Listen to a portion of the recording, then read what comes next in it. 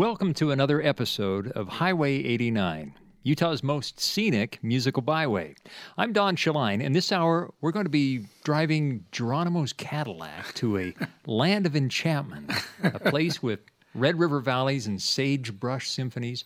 Now, you probably didn't even know that those types of things existed along this scenic highway, but they are when singer-songwriter and cowboy Michael Martin Murphy's in the studio. Michael, welcome.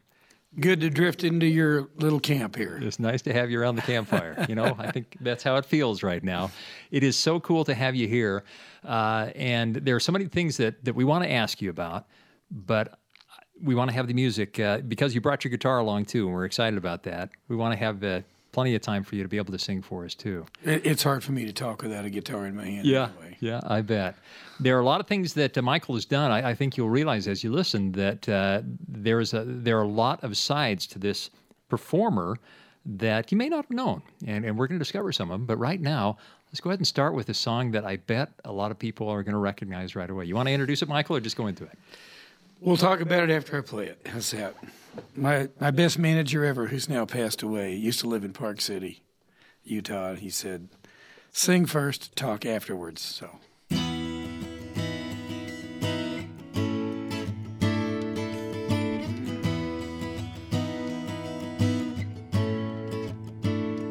She comes down from Yellow Mountain on a dark flatland she rides. On a pony she named Wildfire, a whirlwind by her side on a cold Nebraska night. They say she died one winter when there came a killing frost, and the pony she named Wildfire busted down his stall.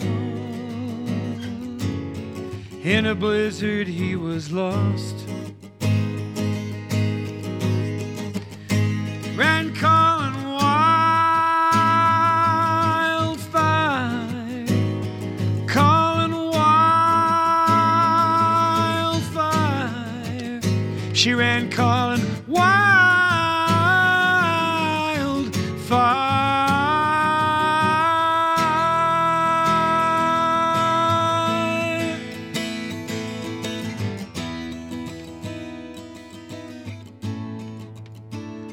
So by the dark of the moon I planted, but there came an early snow. Been a hoot owl howling outside my window now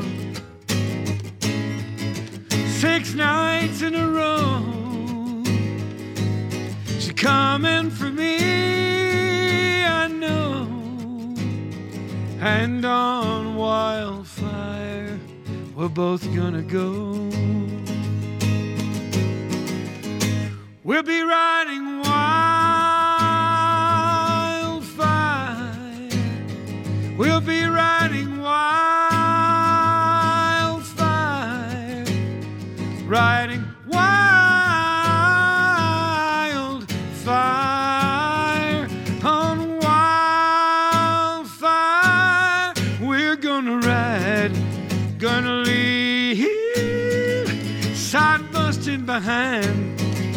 Get the hard times right on out of our minds.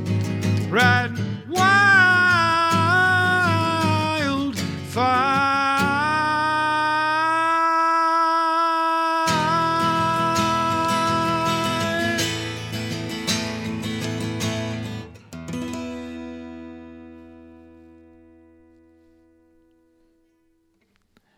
Michael Martin Murphy and Wildfire. That is such a cool song, and for me, it brings back so many memories. I'm sure for a lot of people it does too. I was a DJ at a station, playing that song when the kids were calling up and requesting this ethereal, ghostly kind of a song called Wildfire. What's the story behind that song? I dreamed it. You dreamed it. Yeah, I was working as a songwriter in Los Angeles, and I did not have a record contract.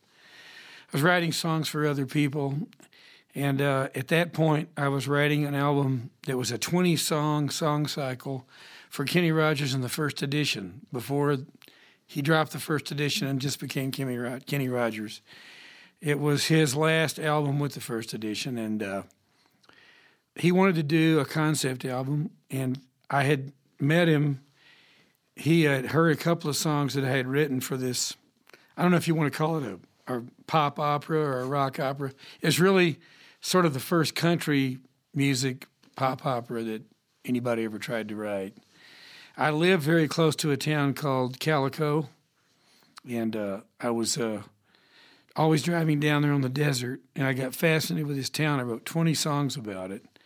So it took about 4 or 5 months to work out the songs, and some of the songs I wrote in collaboration with a fellow Texan named Larry Kanzler, who had gone to the same college I went to, North Texas State University, which I attended for 2 years. I was a UCLA student at the time I wrote the song.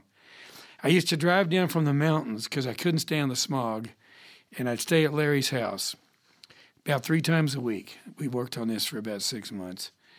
And we'd been writing songs, staying up till 3 or 4 in the morning. And we finally were exhausted one night as we ended the project. And I've always found that when you're working on one set of songs, it always leads to you thinking of other songs that don't relate to it. You say, no, wait a minute, don't write that right now because that's not pertinent. But you need to do that. You need to go ahead and let that in. So I had gone to sleep in a sleeping bag. He and his wife slept upstairs. She was a nurse. She got up at 5 in the morning. We went to bed at 4. She came down at 5 and said, "You're still awake. You're still working on something." And I said, "Yeah, I keep all my songwriting materials here by the bed and had a yellow pad. And I had a dream, and I wrote this dream down. And here's the lyrics." And I read her a few of the lyrics, and she said, "I'm going to go wake up Larry." So she went upstairs and got him, and he came down, got on the piano, and we worked out this song together. Wrote the song probably in an hour. Wow. And became my most famous song. It was not identified as my best song by the producers that I worked with.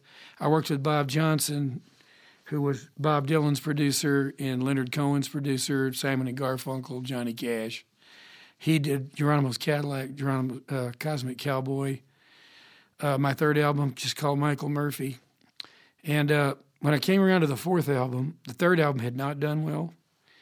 And he said, "Okay, give me a body of songs, and I'll choose which ones I think you should do." I said, that's fine. And all the songs that I sang for him, he said, "That one will work, except for Wildfire." Really? I said, "I really don't think that one will work." He said, "It's too strange. It's not." It was in the disco era. He said, "It's not ever going to make it on the pop charts in a time when the Bee Gees are singing." I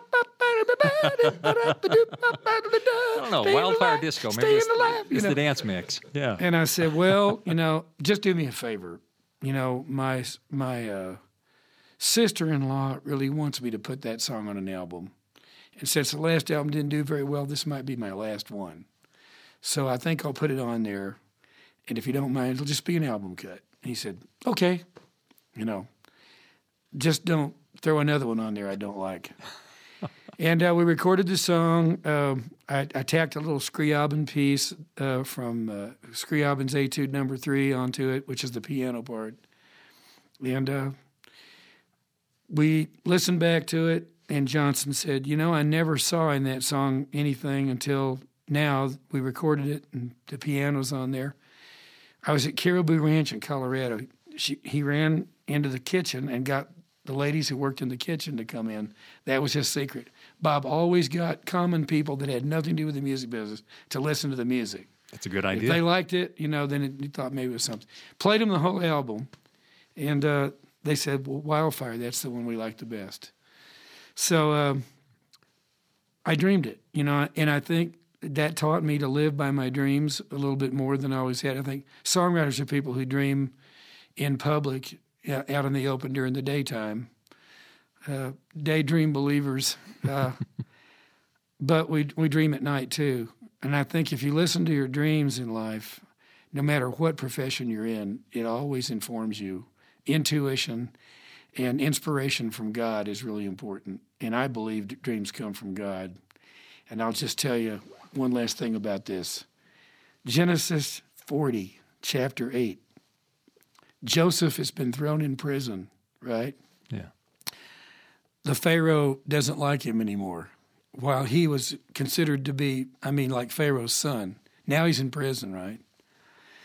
And while he's down there in this dungeon, you can imagine a dungeon back then, snakes and lizards and Lord knows what's down there, and they throw you a little piece of bread once in a while.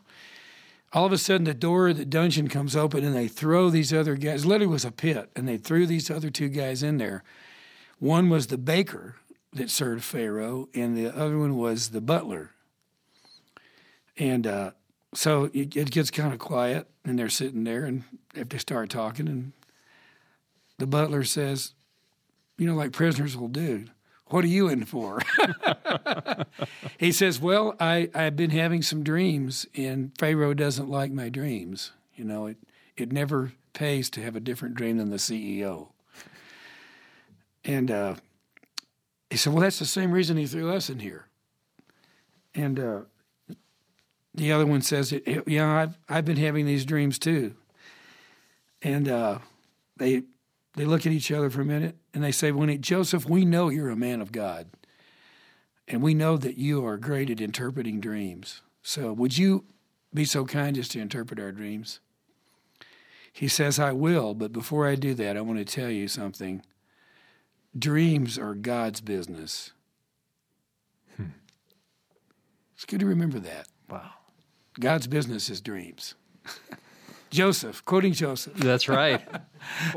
We want to hear a few more of these dreams that have become musical realities.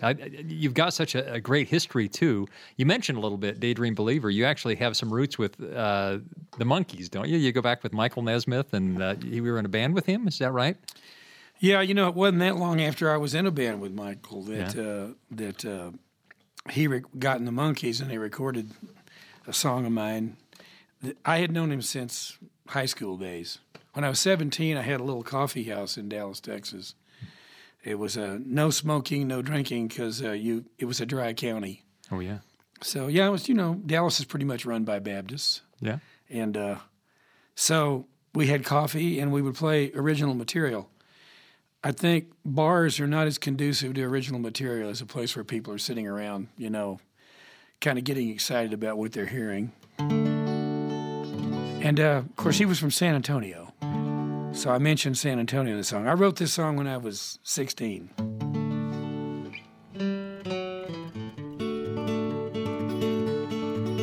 that great bluegrass band, the Monkees, recorded it.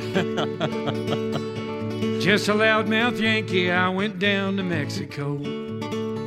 I didn't have much time to spend, about a week or so. I lightly took advantage there of a girl who loved me so.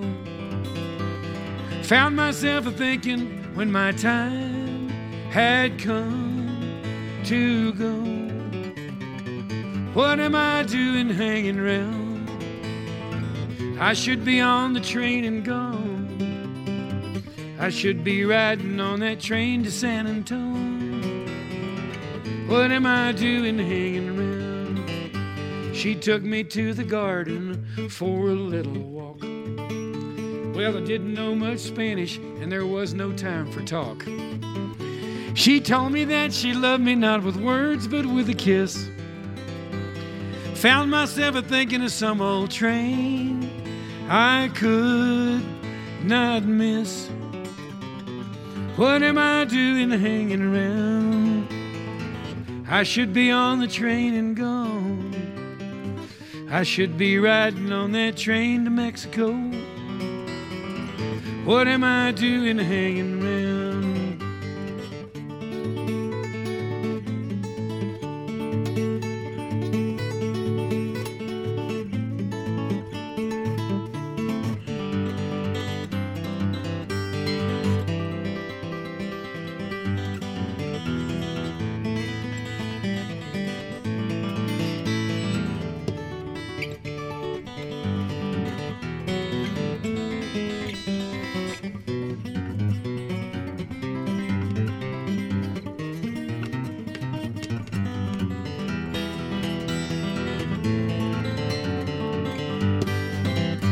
It's been a year or so, and I want to go back again. And if I had the money, I'd ride the same old train. But I guess your chances come but once, I sure have missed mine. Find myself a-thinking when I hear some whistle cry. What am I doing hanging around? I should be on the train and gone. I should be riding on that train to Mexico. What am I doing hanging around?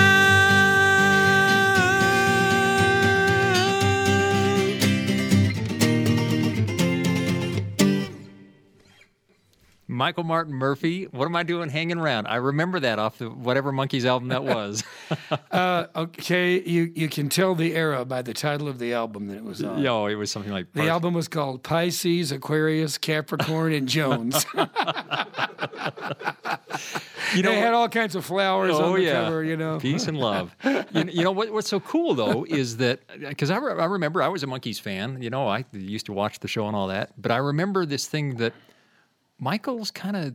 He's got a little different style there. He's kind of going with some country things. Nesmith, if you watch any of the old Monkey shows, he was never really comfortable with the hippie peace and love thing. Yeah, you can tell, can't you? That we're both from Texas, and we're a little suspect on that stuff down there.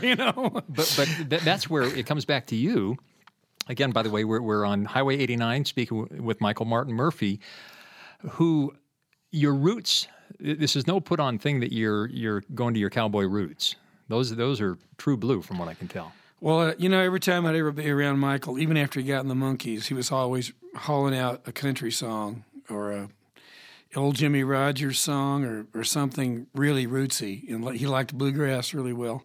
That was the only bluegrass song the Monkees ever did. And Doug Dillard from the Dillards actually played banjo on that cut. And we never did a better version than what they did on there because of Doug's banjo. I recorded it several other times, and when I made my first bluegrass album, couldn't get Doug. He was sick at the time, so I had a guy named Charlie Cushman come in and do it, and he's wonderful. But there's just something about the way that Doug played, and so that was his difference in style, and he was always trying to get back to the country a little bit, and the other guys it was a put-together band, and the other guys were from different backgrounds. They didn't fight it. They weren't against it. But if you look back now and listen to their sound, it's probably the roots of country rock. Isn't that? When you think about it, at the last train to Clarksville, and I'll meet you in the morning. That's not really a rock and roll song. Yeah. So they did a lot of things like that. Daydream Believer was a country hit for Anne Murray, John Stewart wrote it, who replaced Dave Gard in the Kingston Trio. So there were a lot of folk roots to the Monkees, and that's mainly because of Nesmith. Well, let's talk about your roots.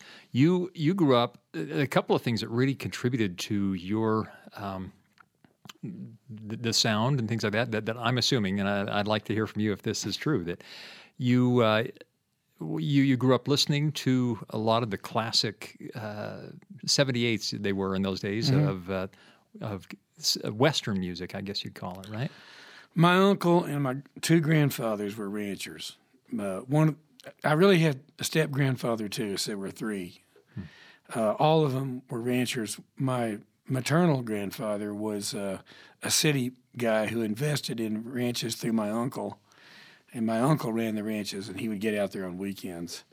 So I spent most of my boyhood, out on ranches helping out my grandparents. And I fell in love with that lifestyle. I was raised in the city, went to city schools. In the summer, they shipped us off to the ranches, and that's where they figured we'd really get a better education than we were getting in the urban areas. And it was true. I felt when I came back from the country, I always felt like I knew more about life than I was being taught in school and how it really works, We weren't shocked or disturbed when they introduced sex education in the schools.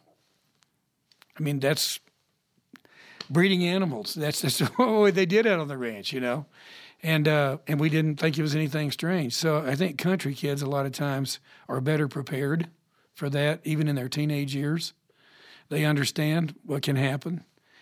My grandfather my step-grandfather was from Kentucky, and he was a mountain man. And he only listened to the radio once a week, and that was a Grand Ole Opry. And the rest of the time, he didn't care for television, he didn't care for radio, but he liked to tell stories. So I spent my very young years listening to him on the front porch after the working day was done, and that was always after the sun went down. He stopped when the sun went down, and he started about an hour before the sun went up. And he would sit and tell stories. If it was a big moon outside, you can imagine the magic. He told us a lot of ghost stories that were stories that had a point. We didn't think they were real. We weren't scared. They had a point. And he was a Southwesterner by nature, by choice and by nature. So I heard ghost stories like wildfire and those kind of things, and that just got into my soul. My uncle, on the other hand, was a record collector, and he had all these old 78s. After I learned how to play guitar, he gave me his whole collection, and I had a tape machine, an old 2-track tape machine, a real tape machine. Real, yeah. And I'd put my albums on, play it through the record player, and then I'd put on the tape machine and recorded all these old scratchy records. And they were Jimmie Rodgers, Bill Monroe, old early Elvis records, but stuff that went way back before Elvis.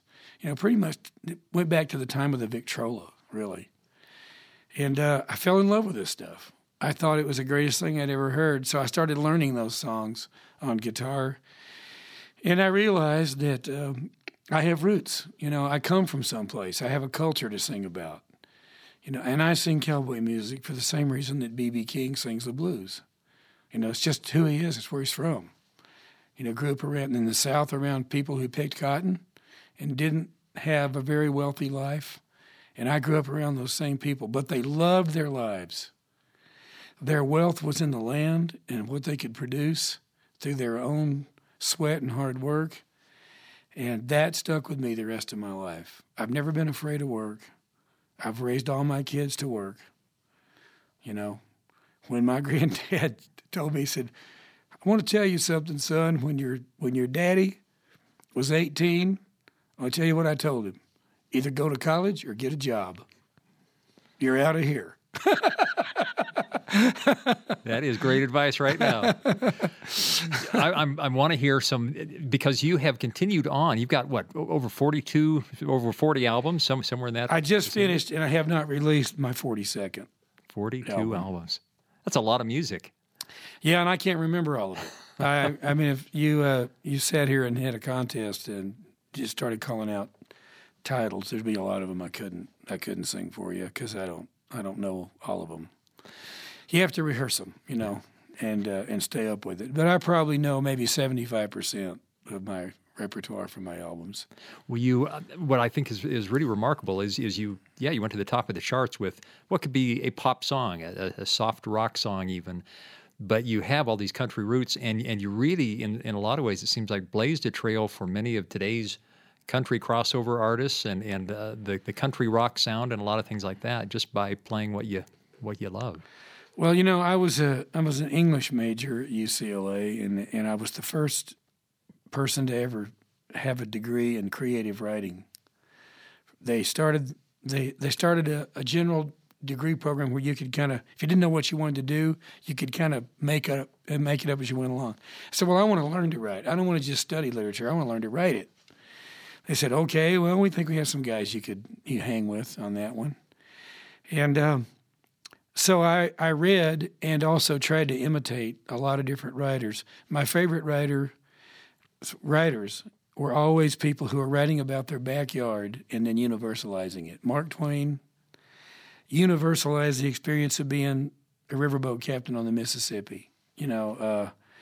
Gabriel Garcia Marquez always talked about his backyard in South America, but it somehow translates to the human experience, even though all the trappings are a culture that we may not live in. And I think that's the secret. You have to write about what you really know and then try to figure out what it symbolizes for other people. And so I stuck with the Southwest and the West and the music and the trappings that I grew up with. And I got frustrated long about 1989. I didn't like the direction country music was going in. I felt like it was turning into party music. And we had just gone through a great era where great songwriters like Chris Christopherson and Willie Nelson and people were really saying some pretty deep things, you know, in music. And now all of a sudden along comes a bunch of yahoos. All they want to sing about is tailgating and, you know, girls in bikinis and stuff, you know, and that's okay. Having a party's fine, you know. I don't put that down. And some of the most fun songs ever written are party songs. But when it turns into nothing but that, then you don't have any other depth, then that's kind of disappointing. So I went to Warner Brothers and I said, I don't want to be a part of this anymore. And they said, what are you going to do? I said, well, I'm going to make an album of cowboy songs, you know, songs that I feel like really have roots and depth and you know where they come from and you know what they're about. And they're about hard work and independence. And they kicked me off the label. No, really? And I was off that label for 1 year. And on Christmas Eve, the president of Warner Brothers called me up and said, okay, I'm going to let you do it, but that's going to be the only time, and then you got to go back to what you were doing before. And I said, well, we'll see. We'll see what happens. It became my best-selling album ever, and still is, Cowboy Songs. And so that took me down a path that I've never gotten off of. If you go back to even to Geronimo's Cadillac, that was about my backyard, and that was about the Southwest, Cosmic Cowboy. All my songs were about that, but specifically to get down to just cowboy life was something that they were a little bit scared of. Sing one of those for us. Do you have one of those ready for us? I do. This is kind of the song that did it. It's not an old cowboy song. I'll sing you one of those in a minute. But this kind of wrapped up the cowboy philosophy that I grew up with. There is a great American hero that we all look up to. When times are hard and the chips are down, he knows just what to do. Hey, cowboy's got a set of rules that he lives by day to day. And if you ask for his advice, he'll more than likely say, if it's a fence, mend it. If it's a dollar bill, spend it before it burns a hole in the government's jeans. If it's a load, truck it. If it's a punch partner, you better duck it. If she's a lady, then treat her like a queen. That's cowboy logic. Every cowboy's got it. It's in the way he lives his life, songs he sings. That's cowboy logic. Every cowboy's got it. He's got a simple solution, just about anything. If it's a job, do it. Hey, put your old back into it. 'Cause a little bit of dirt's gonna wash off in the rain. If it's a horse, ride it. If it hurts, hide it. Son, pull up those baggy pants, turn that ball cap around, and get back on again. That's cowboy logic. Every cowboy's got it. It's in the way he lives his life, songs he sings. That's cowboy logic. Every cowboy's got it. He's got a simple solution for just about anything. Now an old cowboy and a young buckaroo were out working, riding fence. So the old man thought he'd test this kid on his working skills and common sense. He said, son, if you saw three men riding in the front of a pickup dressed alike from boot to hat, could you tell which one was the real cowboy just from where he sat? Well, the kid, he scratched his head a while. He said, ain't no way to know. The old man said, son, you got a long, long way to go. You see, the real cowboy is the one who sits in the middle. He ain't just there by fate. First of all, you know he's sitting in the middle because he doesn't have to be the designated driver. You know he's a real cowboy if he's sitting in the middle, because he might get into politics, because if you're sitting in the middle, you could run for the President of the United States. But more important, if you're sitting in the middle, you don't have to get out and open the gate. That's Cowboy Elijah. Every cowboy's got it. It's in the way he lives his life, songs he sings. That's Cowboy Elijah. Every cowboy's got it. He's got a simple solution, just about anything. Yodelay, yodelay, yodelay.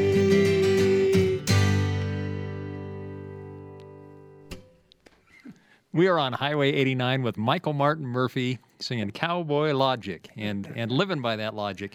It feels to me like you do live by that, Michael, that you are a rancher, actually, along with being a musician. Is that true? Do you actually work the ranch? Yeah, as soon as I made any money in the music business, and it wasn't a lot, I bought a little place where I could have some horses, and I've stayed with a place where I could have livestock ever since. And today we have ranches in Wisconsin, in Texas, and in Colorado. My wife is from Wisconsin, and we raise working cow horses, both quarter horses and paints, and we also raise longhorn cattle. I love longhorns because I'm from Texas, and I didn't go to University of Texas, but I love that breed. It's the old-time cowboy breed.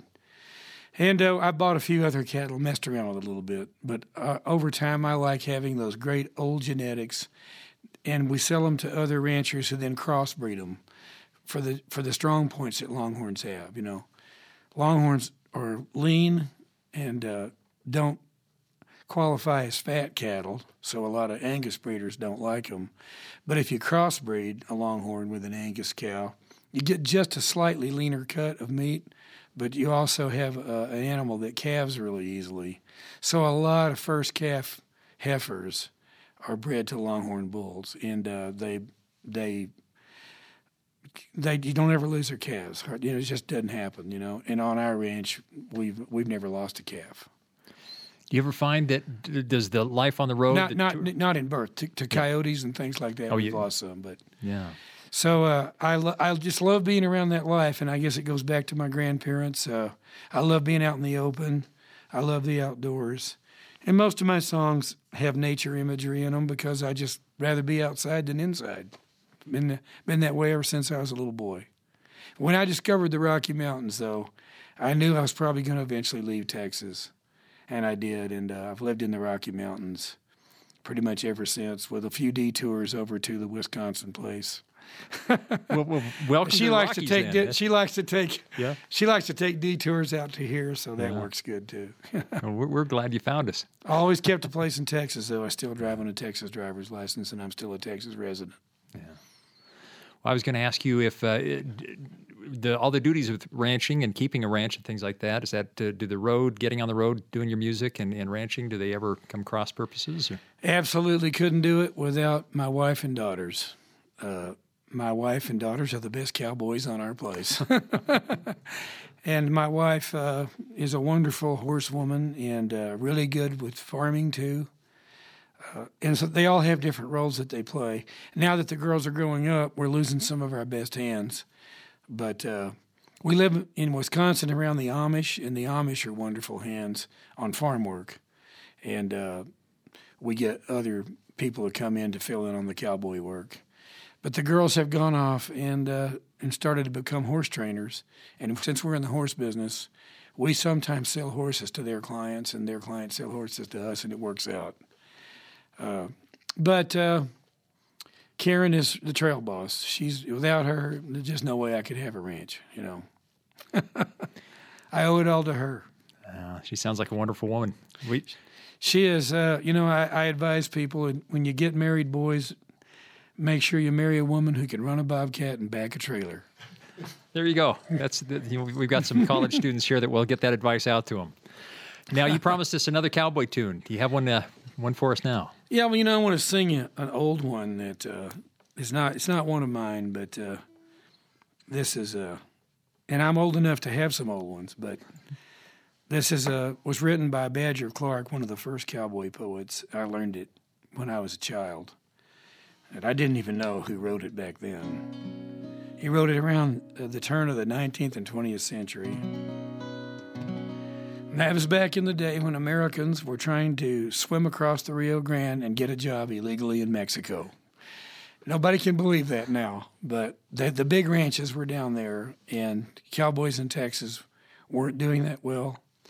And right on up through the Depression, a cowboy who could get a job in Mexico had a great job. Some of these great Spanish ranchos that had roots back to Spain, you know, they had incredibly wealthy people, and they could give you a great job.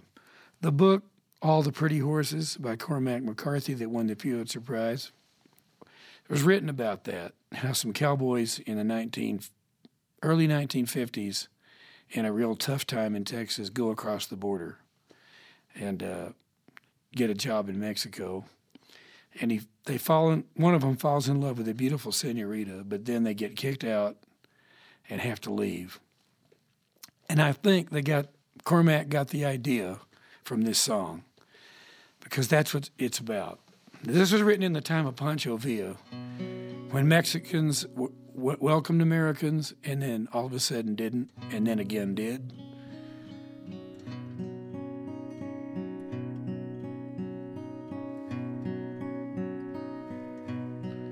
Spanish is the loving tongue, soft as springtime, light as spray. There was a girl I learned it from, living down Sonora way. Now I don't look much like a lover, yet I say her love words over late at night when I'm all alone.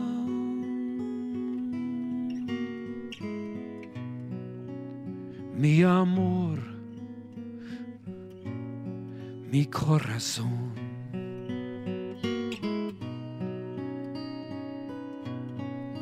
There were nights when I would ride, she would listen for my spurs. She'd fling that big door open wide and raise those laughing Spanish eyes of hers. And how those hours would get to flying.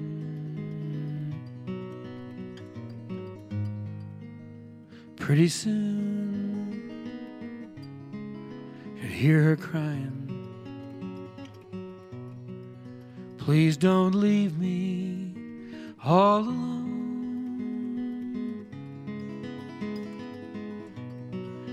Mi amor, mi corazón.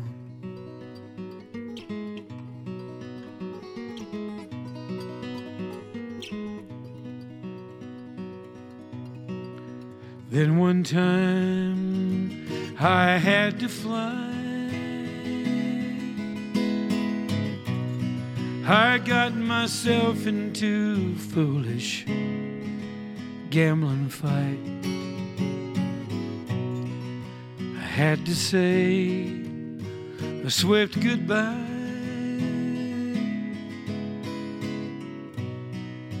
In that black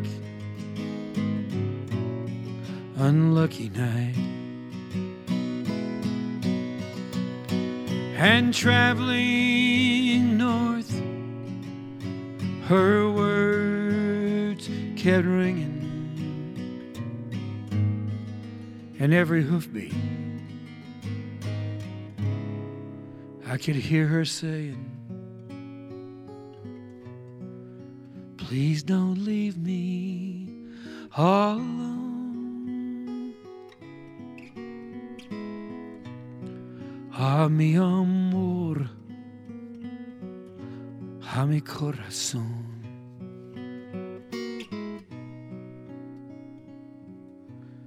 I've never seen her since that night.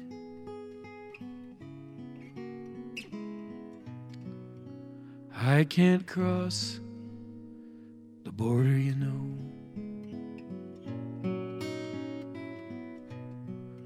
She is Mexican and I am white.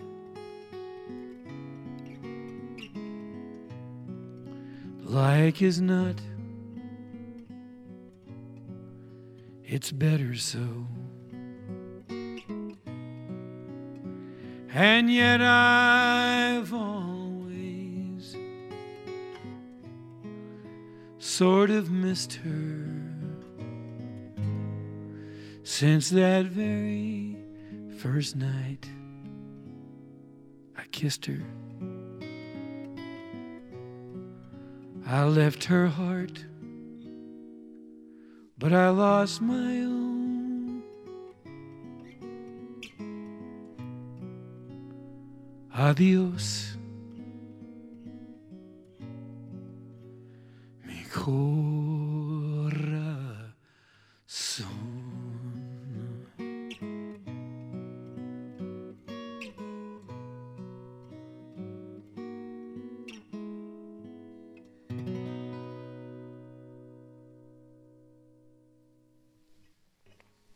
Michael Martin Murphey on Highway 89.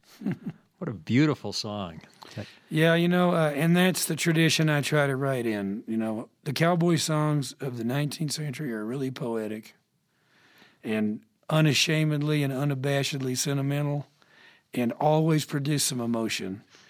And songwriters who work in publishing companies that are trying to crank out the hits, which I had a job doing for a while, but never could do that well at it.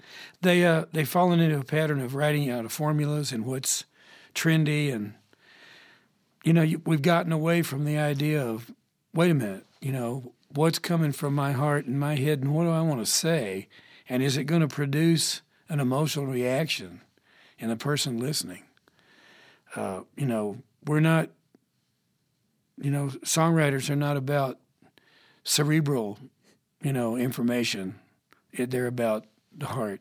And I love that song because there's some double entendres in there. It says, I never seen her since that night. I can't cross the border, She's Mexican and I'm white. The border is not only a physical border, but it's a racial border. It's at that time, it was forbidden by the grandees in Spain and by the people in Mexico for a gringo to marry a Mexican girl. And that color line wasn't lifted till somewhere around the 1950s and 60s when Martin Luther King pretty much marched for all people of color, So he can't cross either border. And then when she says, mi amor, mi corazón to him, at the end he says, adios, mi corazón, goodbye, my heart. My heart's gone. Oh, yeah. That is sweet. Yeah, would you mind if I brag on you a little bit here for just a moment? Because you are an award-winning songwriter. You've got gold records, multiple gold records, but also you've been the Cowboy Hall of Fame has acknowledged your contributions. You've got Western Heritage Awards, 5 Western Heritage Awards, performed on The Tonight Show, David Letterman. You're a writer. You've been published in American Cowboy, Range Magazine, recipient of the Will Rogers Cowboy Philosopher Award. And a really cool thing that I read about is that you have received a Golden Smoky from the U.S. National Park Service, recognizing outstanding service and preservation of Western heritage. The national parks, this is outside of music, they are recognizing that that you have done a lot of work to preserve something that's dear to all of us. Well, I got involved in a year when we had terrible wildfires all across the country. They asked me to come in because of my song Wildfire and get involved in this campaign to encourage people to be more careful with fire. And I said, well, I don't want to do it unless you bring back Smokey. And they said, what do you mean? I said, you don't have Smokey Bear anymore. You don't ever see Smokey Bear. And they said, well, we got rid of that quite a few years ago because we were afraid that kids in national parks would walk up to a bear thinking that it's Smokey Bear and be mauled. I said, wait a minute. Don't you think that kids, even 3 years old, can tell the difference between a cartoon and a bear? And they said, well, yeah. I said, there's more adults that feed bears, than there are kids, I said, Smokey Bear was great because you got the kids' attention, and you got to get kids' attention before you're going to stop this terrible habit that people have of being careless with fire. And there were a lot of fires that were burning at that time that were started by people who let a barbecue get out of control, stuff like that. And the forests weren't being managed very well at the time. They were not doing any cutting, and there was an underbrush, and it was an incendiary matchbox of a situation. Some Canadian rangers told me that was going to happen long before it took off here. I was up in Canada, and they said, they're not letting us do any trimming or any cutting in here, and said pretty soon it's going to go. When it does, it's going to be big. So I got involved in that campaign. I guess probably my proudest award because there had been a Golden Smokey Award a long time. Walt Disney got one. President Eisenhower got one because they were people who loved nature and really promoted Smokey Bear. And I got the award, I think, because they said, we're going to bring back Smokey Bear. And Smokey's back now. They got guys in suits and gals in suits that come out as Smokey Bear at every event. And I'm probably more proud of that than anything else I've ever done. Sometimes it's good to keep it simple. Well, Michael, we've got time for maybe one more song from you. What can you give us here as we wrap up this delightful hour? Well, I don't want you to think I'm standing still, so I'm going to sing you a new song. And this is not even released yet at the time that we're making this interview. If you play it later, maybe it will be. I wrote this song for my wife because one day she said, how come you've never written a song for me? It took me 5 years to figure out what I was going to say. And my son and I wrote this song, and we were talking about how between every couple, when the romantic spark gets started, if it keeps going, there's a secret smile that happens between those people that nobody else really sees or fully understands.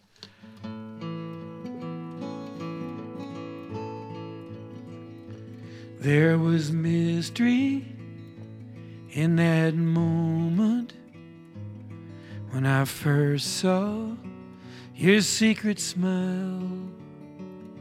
Sometimes midnight, sometimes sunlight, sometimes a lady, sometimes a child.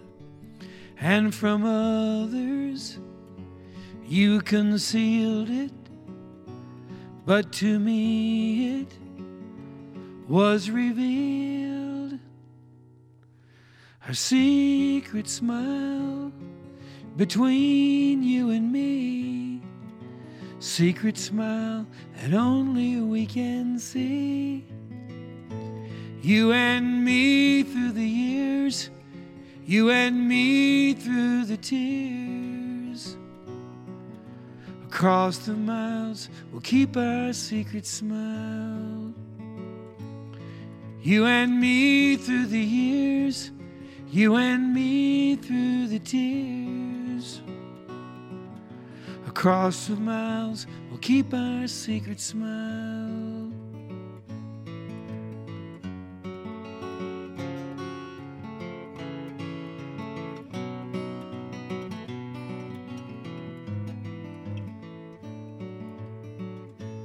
through the secrets of the seasons. I can hear you laughing still.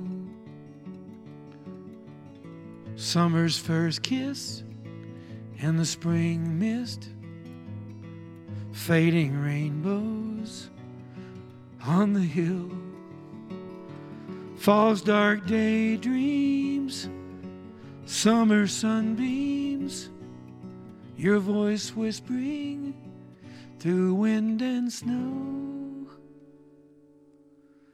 Secret smile between you and me, secret smile only we can see. You and me through the years, you and me through the tears. Across the miles, we'll keep our secret smile. You and me through the years, you and me through the tears. Across the miles, we'll keep our secret smile. Promise me you'll keep our secret smile.